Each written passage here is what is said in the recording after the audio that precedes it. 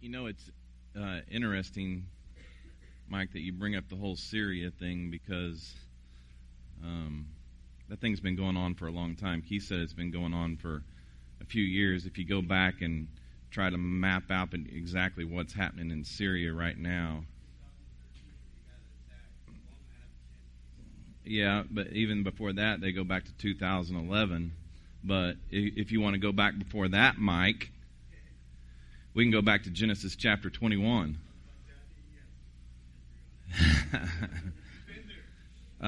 Genesis 21, Abraham had a child with his slave under the recommendation of his wife Sarah, who was so old that she didn't think that she could bear children. So she told him to sleep with their servant, Hagar, and he did, and they bore a child named Ishmael. But that wasn't God's original plan for them. And so eventually Abraham and Sarah had Isaac as God planned for them. And Sarah got upset with Hagar and Ishmael because he was the firstborn to Abraham and probably had rights to whatever Abraham had. So Sarah said, send him away, and God said, okay, we're going to do that. So in Genesis chapter 21, God told Abraham to send Ishmael and Hagar away. And he promised at one point, Ishmael's about to die. And God says, Hagar, I promised that Abraham that would have many descendants, so there will be many descendants from Ishmael. And so at this point, if you want to go and study Ishmael, you can do a quick Google search and see that Ishmael is pretty much the recognized father of the Muslims. And the Lord pretty much knew that there was going to be enmity between the two, Ishmael and Isaac, for a long time to come. And so we sit here and go 2011, 2013, but the real deal is it's been foretold in the Scripture a long time ago. And you hope that there's an end to this that's coming, but I promise you it's not coming until Jesus comes. You can get all the presidents and make all the decisions and everything else you want, but I promise you this has happened since then for like 3,000 years or so. It's gone on, and it will continue to go on until Jesus comes back. That's just part of the prophecy. If you take the whole Scripture and you read it, 66 books, it's amazing that you have this historical book and people look at it as a fairy tale, but the truth of the matter is it's been playing out before our very own eyes, even to this very day. Even this morning, as 2 churches in Egypt get bombed. 2 churches in Egypt got bombed this morning. Like literally people dying as they go to church. And so today, I take that same 66 books and open it up to you and go, let's take a little journey back. Let's take a little journey back. Not far as Genesis 21, but let's go to the next book in Exodus. And we know that the Israelites, the Jews, which are obviously a big part of this struggle that's going on today, the Jews are taken into captivity by the Egyptians. And remember where God sent Hagar and Ishmael. It says he sent them to Egypt. Like, that's the first place that Ishmael went was it sometime this afternoon, just really seriously Google Ishmael and like go to Wikipedia and you'll see what I'm talking about. I know Wikipedia, you're like going, but just look. And so now the Jews are taken into captivity by the Egyptians. They're being used as slaves for hundreds of years, and it's miserable. They're dying. They're oppressed. It's not much different than chemical warfare. I mean, it's that bad. And so this has gone on for generations, that the Egyptians have just pummeled the Jews. And don't get me started, but we could go through the history books and see how many times the Jews have been pummeled. And it's mainly because if you take the Old Testament, those first books of our Bible right there, and you'll see God says, hey, look, if you'll do this, I promise you blessings. I promise you cake. I promise you. But if you're disobedient, then there's going to be this curse that's upon you, and you won't receive that blessing. Well, we've watched the Jews repeat this over and over and over and over again. And so at one point, they're taken captivity by the Egyptians, and then eventually they come to a point of repentance, and the Lord hears them, and he brings Moses to the Pharaoh, and they get released. But on the night before that they are to leave, there's something big that happens. And the reason that they celebrate the Passover is because this was monumental for them. To this, you think about that. Literally thousands of years later, we're still celebrating the Passover, which is this week. So, watch the timing of this. If you think that whole historical Bible thing is pretty amazing, watch the timing of this Passover thing, because it's even more amazing. And we're not that point in the Gospels, but we obviously left Jesus at the temple last week when he went to celebrate Passover, and it was literally the first time that he ever did it with some of his disciples. Not all of his disciples, but some of his disciples. And so today I thought it would be honorable as we move into this Easter week. We know that today is Palm Sunday. He rode into this road into Jerusalem ready to give his life. We're not to that point in the story yet. We're not to that point in the story. We're just simply at the Passover. So today, I'm going to do the Passover, but I'm not going to tie it into the Scripture. Sorry. Because we'll do that again later when we get to that point in the story. But today I would like the opportunity to explain to you the Passover. But first, let me ask you this question. What will your generation that's sitting here in this room, I'm talking about the complete generation, remember the most about history? What is it? What? 9/11. Again, it's part of that whole Ishmael Isaac thing, right? It still goes back to the Ishmael Isaac thing. But 9/11, you think about the strategy of what went into all that. It wasn't thought up in a week later we're going to pull this thing off. It was planned out for a long time. I even think that the date was significant, right? I mean, we call 911 in case of emergency. Do you not think that they planned it on 911 for a reason? There was a lot of thought that went into that. And I totally believe this whole thing right here that we're going to talk about today, that God thought about for a long time. Maybe not, he's God. But the whole thing just works together. This works with us here today. It's kind of crazy, but this is pretty amazing. So what happened is that the Jews were told by Moses, he said, look, there's an angel of death that is coming, and it's going to sweep over all of Egypt, and it's going to kill the firstborn.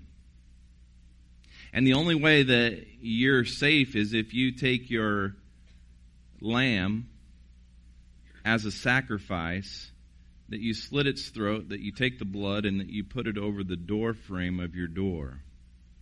And this angel of death that night will pass over your house, and your family will be safe.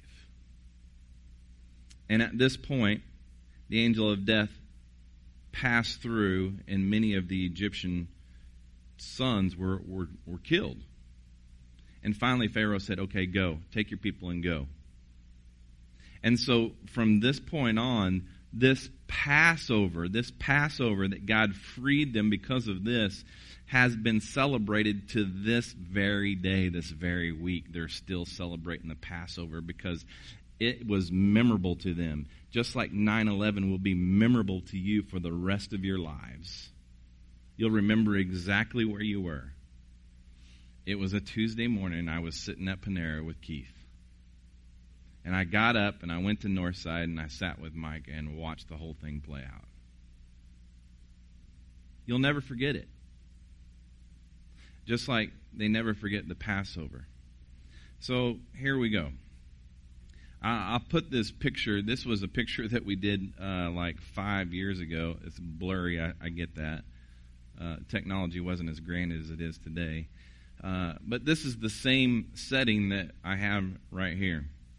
This is what we call the Seder plate. And let me explain to you. I'm going to move my notes over here. Let me explain to you what the Seder plate does. First of all, the actual word Seder means order. In Hebrew, there was an order to how we did this. And all the Jews use this same type of Seder plate. You can go, I got this at Amazon. It's that simple. They all use the exact same plate. And then I think it's interesting that the table was obviously not this high. It was actually low, and they reclined. They actually laid down when they ate. You have pictures of Jesus at the Last Supper with his disciples, and they're actually laying down. It says the beloved was laying in his bosom. But they're laying there, and there's a reason for that, because the slaves never sat down. They never laid down. And we're free by laying down. So now they recline in freedom. So obviously things changed after the destruction of the temple in 70 A.D. The Jews practiced this Passover. Mary, Joseph, Jesus did this Passover. They would come to Jerusalem every year and they would practice this Passover. They would have this meal together and they would sacrifice this animal together. It was a family tradition. The blood was poured out and it was a covering for their sins, an atonement for their sins. But now the temple's not there and that sacrifice can't be made. So they have this lamb shank bone. This is just a bone from, this one's not as fresh as that one in the picture right there.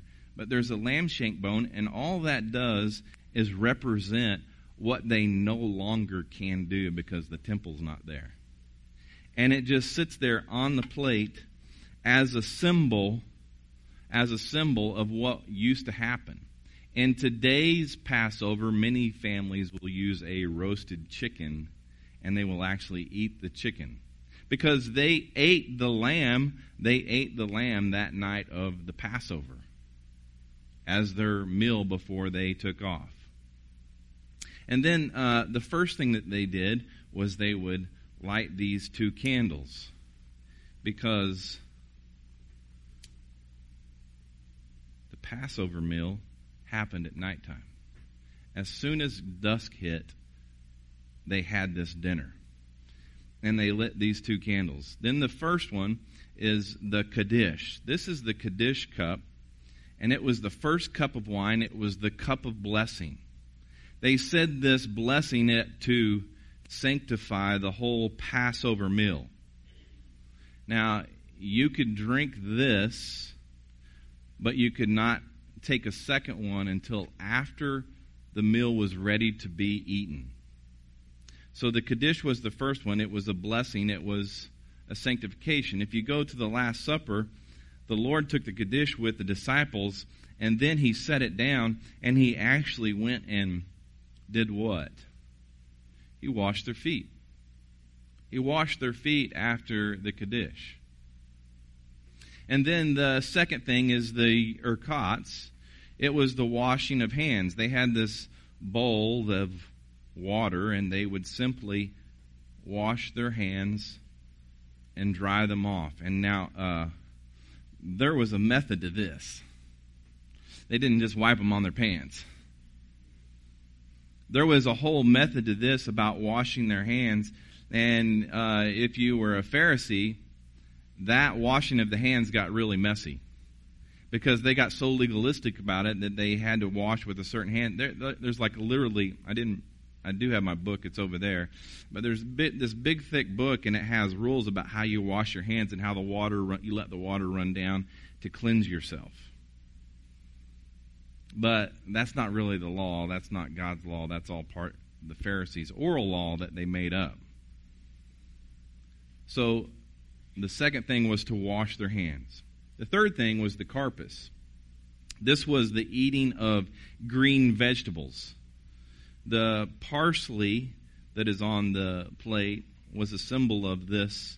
It's kind of like a symbol of the hyssop. A hyssop, they would take this and they would dip it into this other bowl that was like salt water. And the hyssop was, I've got curly parsley, not the flat leaf parsley, but it's to symbolize the hyssop that was used to dip in the blood and put the blood over the door of the Passover. And so and then you have the green vegetables that they would partake in. They dipped it in salt water for a reason, because the salt water represented the tears that flowed during the whole slavery period. And also, some believe that salt water also represents God's parting of the Red Sea. The fourth step was the yaketz. It's the breaking of the middle matzah. The matzah was this bread that had no yeast in it, had no leavener in it, because there wasn't time for it to rise. They were in a hurry to get out of Egypt. And so in the current Passover, there's this matzah bread that is rolled up, and they literally would take the middle bread out. I think I've got that.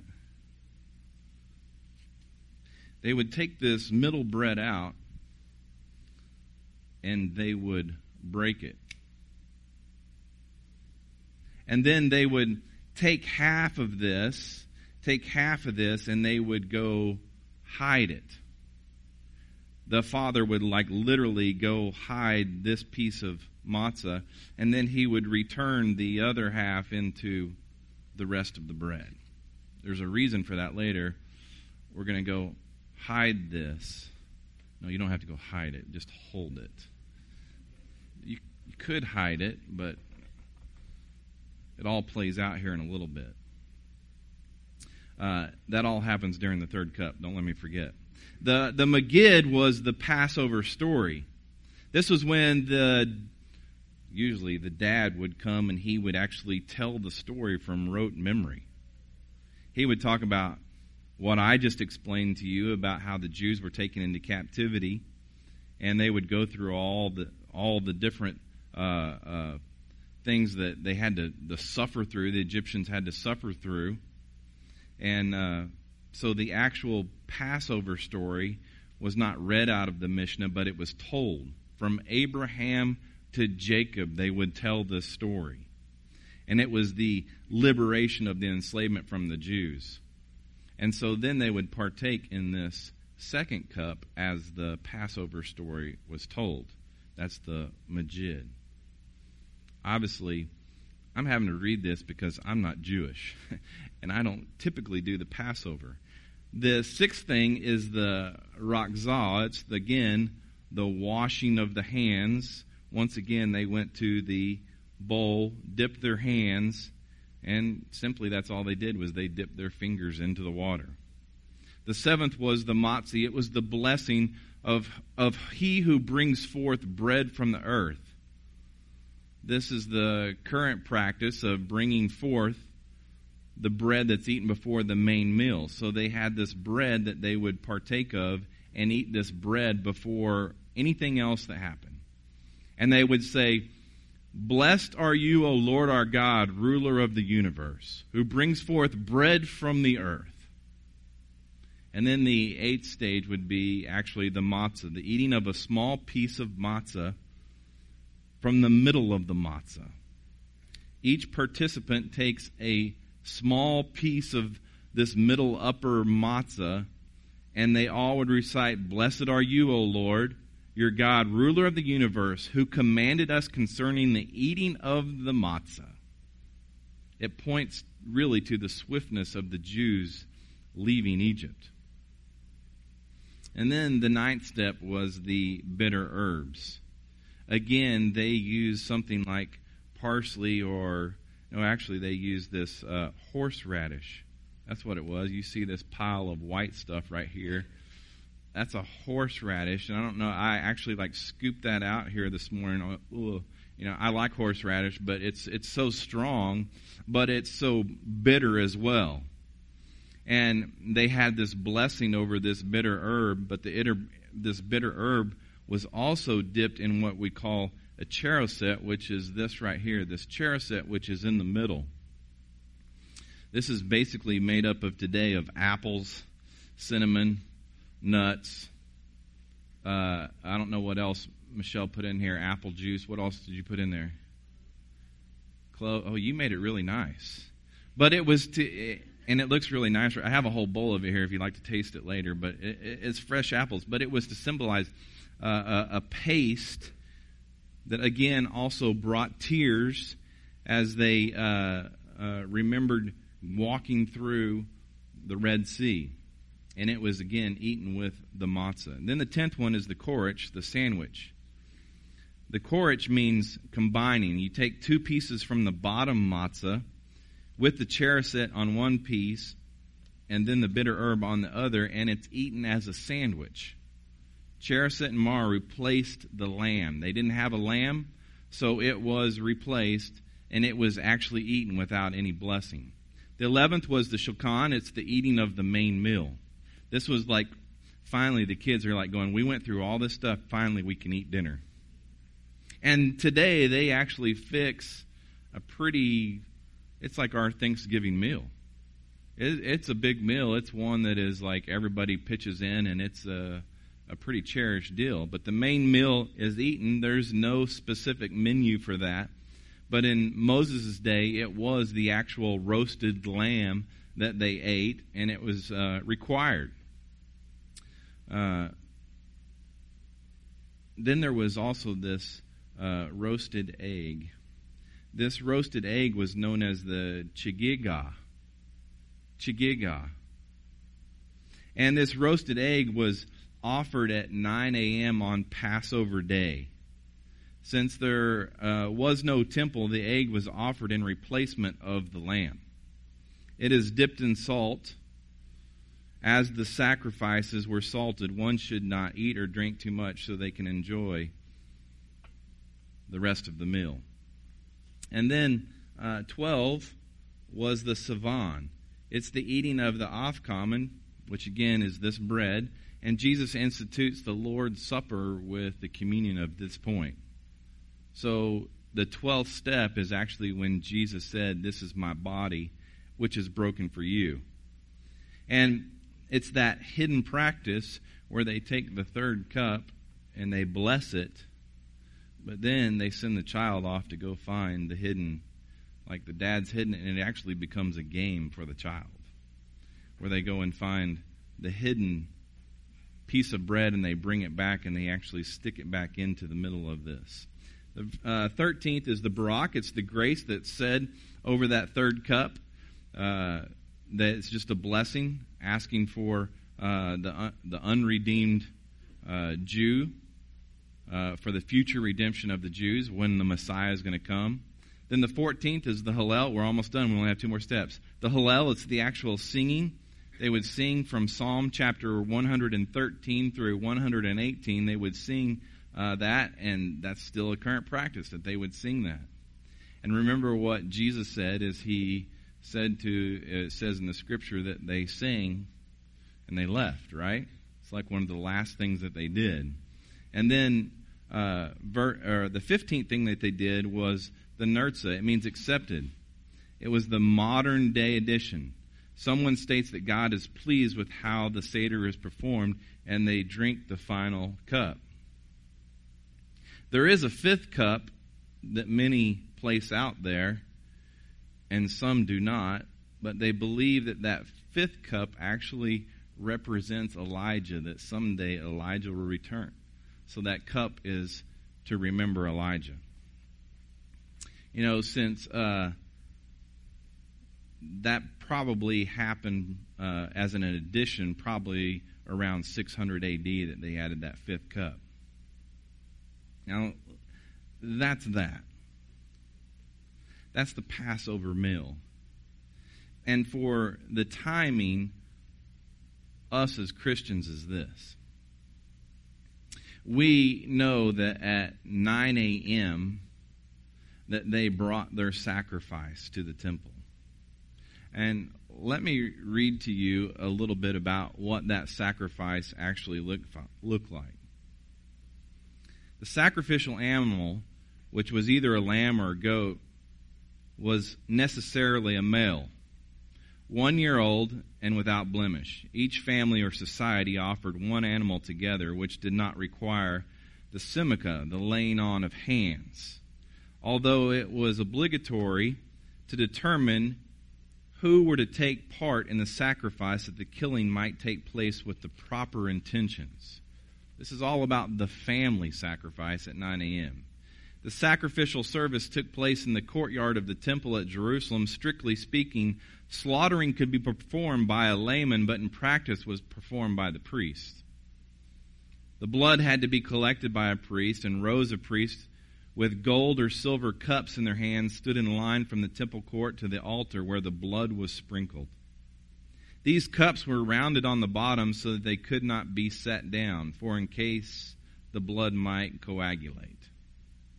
The priest, who caught the blood as it dropped from the animal, then handed the cup to the priest next to him, receiving from him an empty one, and the full cup was passed along the line until it reached the last priest, who sprinkled its contents on the altar. The lamb was then hung upon special hooks or sticks and skinned, but if the eve of the Passover fell on a Sabbath, the skin was removed down to the breast only. The abdomen was then cut open, and the fatty portions intended for the altar were taken out, placed in a vessel, salted, and offered by the priest on the altar, while the remaining entrails likewise were taken out and cleansed. Sounds disgusting, doesn't it? I mean, think about it.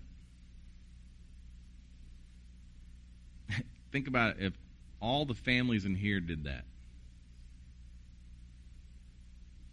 You got like this bloody mess everywhere. But you got thousands and thousands of families coming and doing this. You're talking about like hot, flies, nasty. It's not as cool as this. But they did this annually. And then it came to the one sacrifice, the Paschal sacrifice. Only those who were circumcised and clean before the law might participate, and they were forbidden to have leavened food in their possession during the act of killing the Paschal lamb. The animal was slain on the eve of the Passover on the afternoon of the 14th of Nisan, and after the Tamid sacrifice had been killed. At 3 o'clock, or in case of the eve of Passover fell on Friday, at 2. They got very specific about the timing of when this sacrifice was made. And watch this. I even saw this. They want to continue this practice so bad, the Jews do, that in 2016, last year, Jewish activists pushing for a third temple in Jerusalem. Remember, you had first Solomon's temple, then Herod's temple. Now they're wanting to rebuild a third temple. And it will be rebuilt someday. But Jewish activists pushing for a third temple in Jerusalem attempted to ascend the Temple Mount carrying baby goats intended to be used by a Passover sacrifice on Friday afternoon, as they do every year. Jerusalem police detained 10 suspects in the old city for interrogation and seized 4 sacrificial goat kids. You see, the Jews are still waiting on the Messiah. They're still wanting to make this sacrifice. And the truth of the matter is, it's already happened. It's already happened. That Jesus came and said, I am that lamb. I'll pour out my blood for your sins. For not only the atonement of your sins, yes, I'll cover your sin, but not only that, I'll forgive your sin as if it never happened. I will make you perfect. I will make you holy. I will make you redeemed. I'll pay for it. I'll take care of it.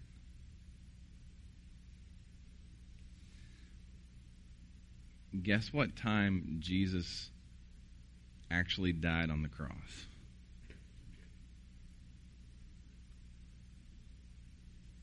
2:00. Because Friday, it was Friday. And at that very hour that the Paschal Lamb was to be sacrificed, Jesus died on the cross. You see, the timing of it was thought out long ago. The whole Passover thing, how it happened in Exodus, comes all the way through the New Testament to that very day when Jesus was crucified. At the right time. At the exact time of the sacrifice. And so today, we come here. We don't do all this. One, because you're not a Jew. Just like the 10 Commandments weren't given to you. They were given to the Jews. The Passover was given to the Jews. But we have the ability today to partake in the Lord's Supper. And so we're going to take that opportunity today to realize that this week, this very week, that everybody around the world, that even in the Middle East where all the struggle is going on, they're still going to go to Jerusalem. They're still going to go to that place. They're still going to try to make their sacrifices this week. And in Hebrews said, not even the blood of bulls and goats can do what the blood of our Savior's done. And today, we get to come here as a family and remember what our Father has done for us. That He gave His life. That His blood was poured out. Not only that, but He was buried and He rose again. And He went to heaven and He sat down and said, it's done. I'm resting. I'm resting. I'm resting. There's nothing more that I can do for you as a person. You are holy, righteous, and redeemed. And so today, we honor and we celebrate the memorial of our Savior, the Messiah, Jesus. I'm going to pray. And then I've got these different locations. I'm going to ask some of you to just help man this. It's not that difficult to do. But we've got the bread and the juice, the wine, whatever you want to call it. But we want you to come to the table. We want you to get a piece of bread. Take as much as you want. I don't care. Enjoy it. The kids, they don't have to take a little bit. Let them have a chunk. I mean, the disciples, they were eating a meal, right? They were just eating bread. And we're really here to celebrate what Jesus has done. It's not like, as I was saying earlier, it's not this, it's not a time of mourning for me. It's a time of remembrance. It's a time of what He's already done for me. So let's celebrate what Christ has done. Let's enjoy what Christ has done. That's what He came to do. He came here so that we might have life and might have it abundantly. But if you take a piece of bread and part of the juice and bring it back, and we'll participate together as we take that together. So I'm going to let you get up as soon as I pray, and we'll participate in the Lord's Supper. Father, thank you for this morning. Thank you that we can just come here together as a family, and Lord, that we truly understand the timing that you have as it's all played out. What a beautiful story. That you are the sacrifice, that you are the Lamb, that your blood is the blood of forgiveness, that your body is the body that gives us life today here on earth, and that we can enjoy it. So today, Father, as we partake, may you continue to watch over us and guide us. And I pray these things in Jesus' name. Amen. Will you stand and join with us? There's a station here, station there, station over there.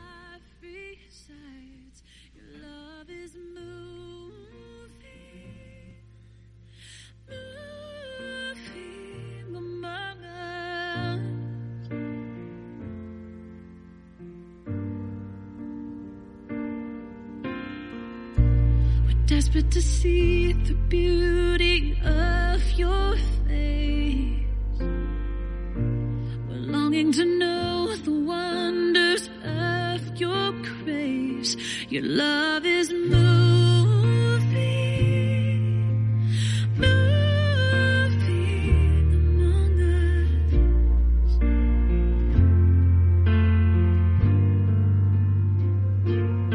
us. So we reach our hands to you, our God. You are here, and your mercies are new, and we fall in worship to you, our God. You are here, and in your power you move. Faith in our hearts is how we welcome you. The joy in our lives is your love breaking through. Your love is moving, moving among us. Thank you, Lord. Thank you, Lord.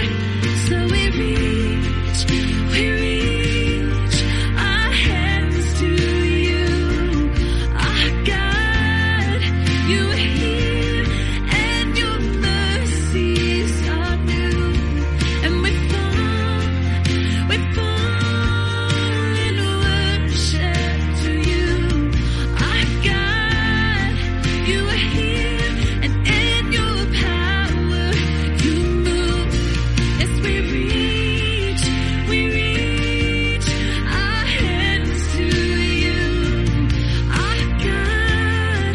You are here, and your mercies are new, and we fall in worship to you, our God. You are here, and in your power you move.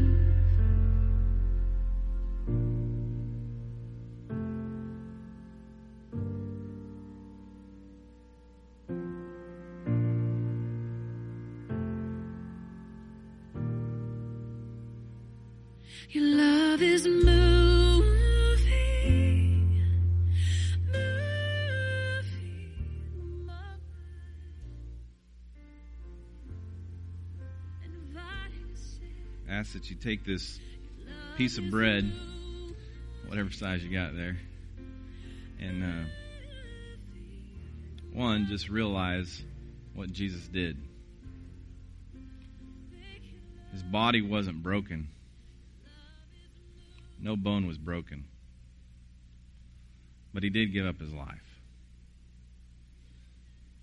And the thing is that it was buried, and that he rose again saying, hey, you can have life. You can have life.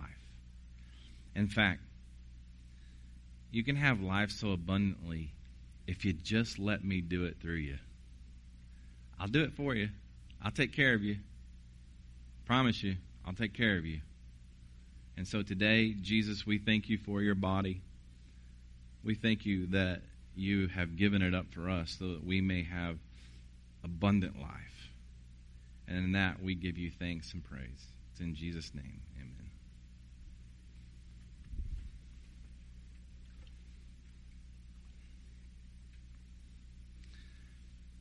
And then Jesus took the cup. Man, I'll take one of these. It's nice. Jesus took the cup, and it was one they were probably all drinking out of, one of these for the Passover. And he passed it around to the disciples. He goes, it was actually this one. He says, I want you to take this cup and I want you to drink out of it together. And when you drink of it, I want you to understand that my blood will be poured out for you.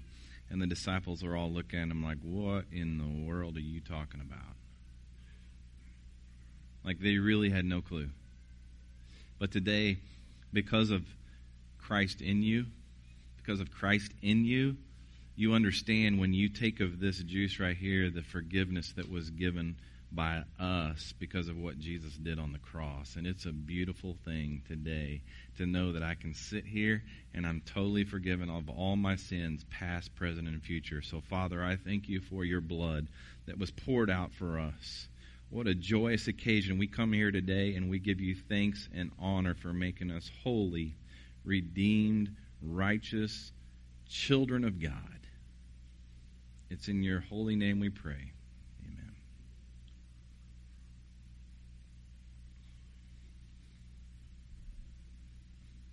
And then I close with reading this passage of Scripture. Jesus is sitting there with the disciples. He's gone through the whole Passover meal, and they literally are freaking out because they know that their friend that they've hung out with for 3 years, their Messiah, their Savior, is getting ready to go and die.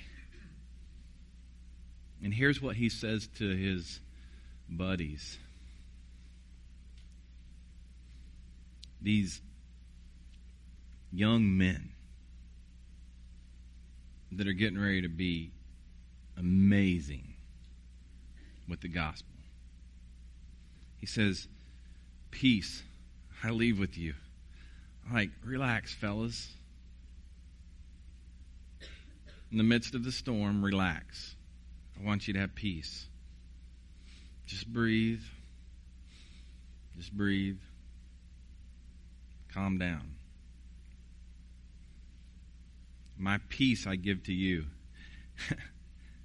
I say this all the time. It's like I pray for the peace that comes from the Father above, because my peace and his peace, two different things. Lord, let it be your peace. My peace I give to you. I do not give to you as the world gives. It's not the same kind of peace. Your heart must not be troubled or fearful.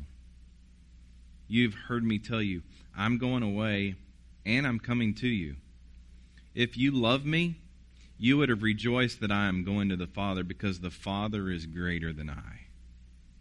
I have told you now before it happens, so that when it does happen, you may believe. I will not talk with you much longer, because the ruler of this world is coming. The ruler of this world, the evil one, is coming. I'm about to die at the hands of the evil one. He has no power over me. I'll prove it. He says I'll prove it. On the contrary, I'm going away so that the world may know that I love the Father. Just as the Father commanded me, so I do. Get up. Let's leave this place. And they got up, and they went down this little rocky path to the Garden of Gethsemane, where it all unfolded. Father, thank you that you love us so much that you gave your Son, Jesus. This week, as the rest of the world celebrates, may we truly understand that this is an everyday deal. It's not just Easter. It's not just Good Friday. that you're an everyday deal, that you love us, that you've forgiven us, and that we are redeemed because of the blood of Jesus. So, Lord, we love you. We thank you for today, that we can just celebrate you and remember you and honor you. It's in Jesus' holy name we pray.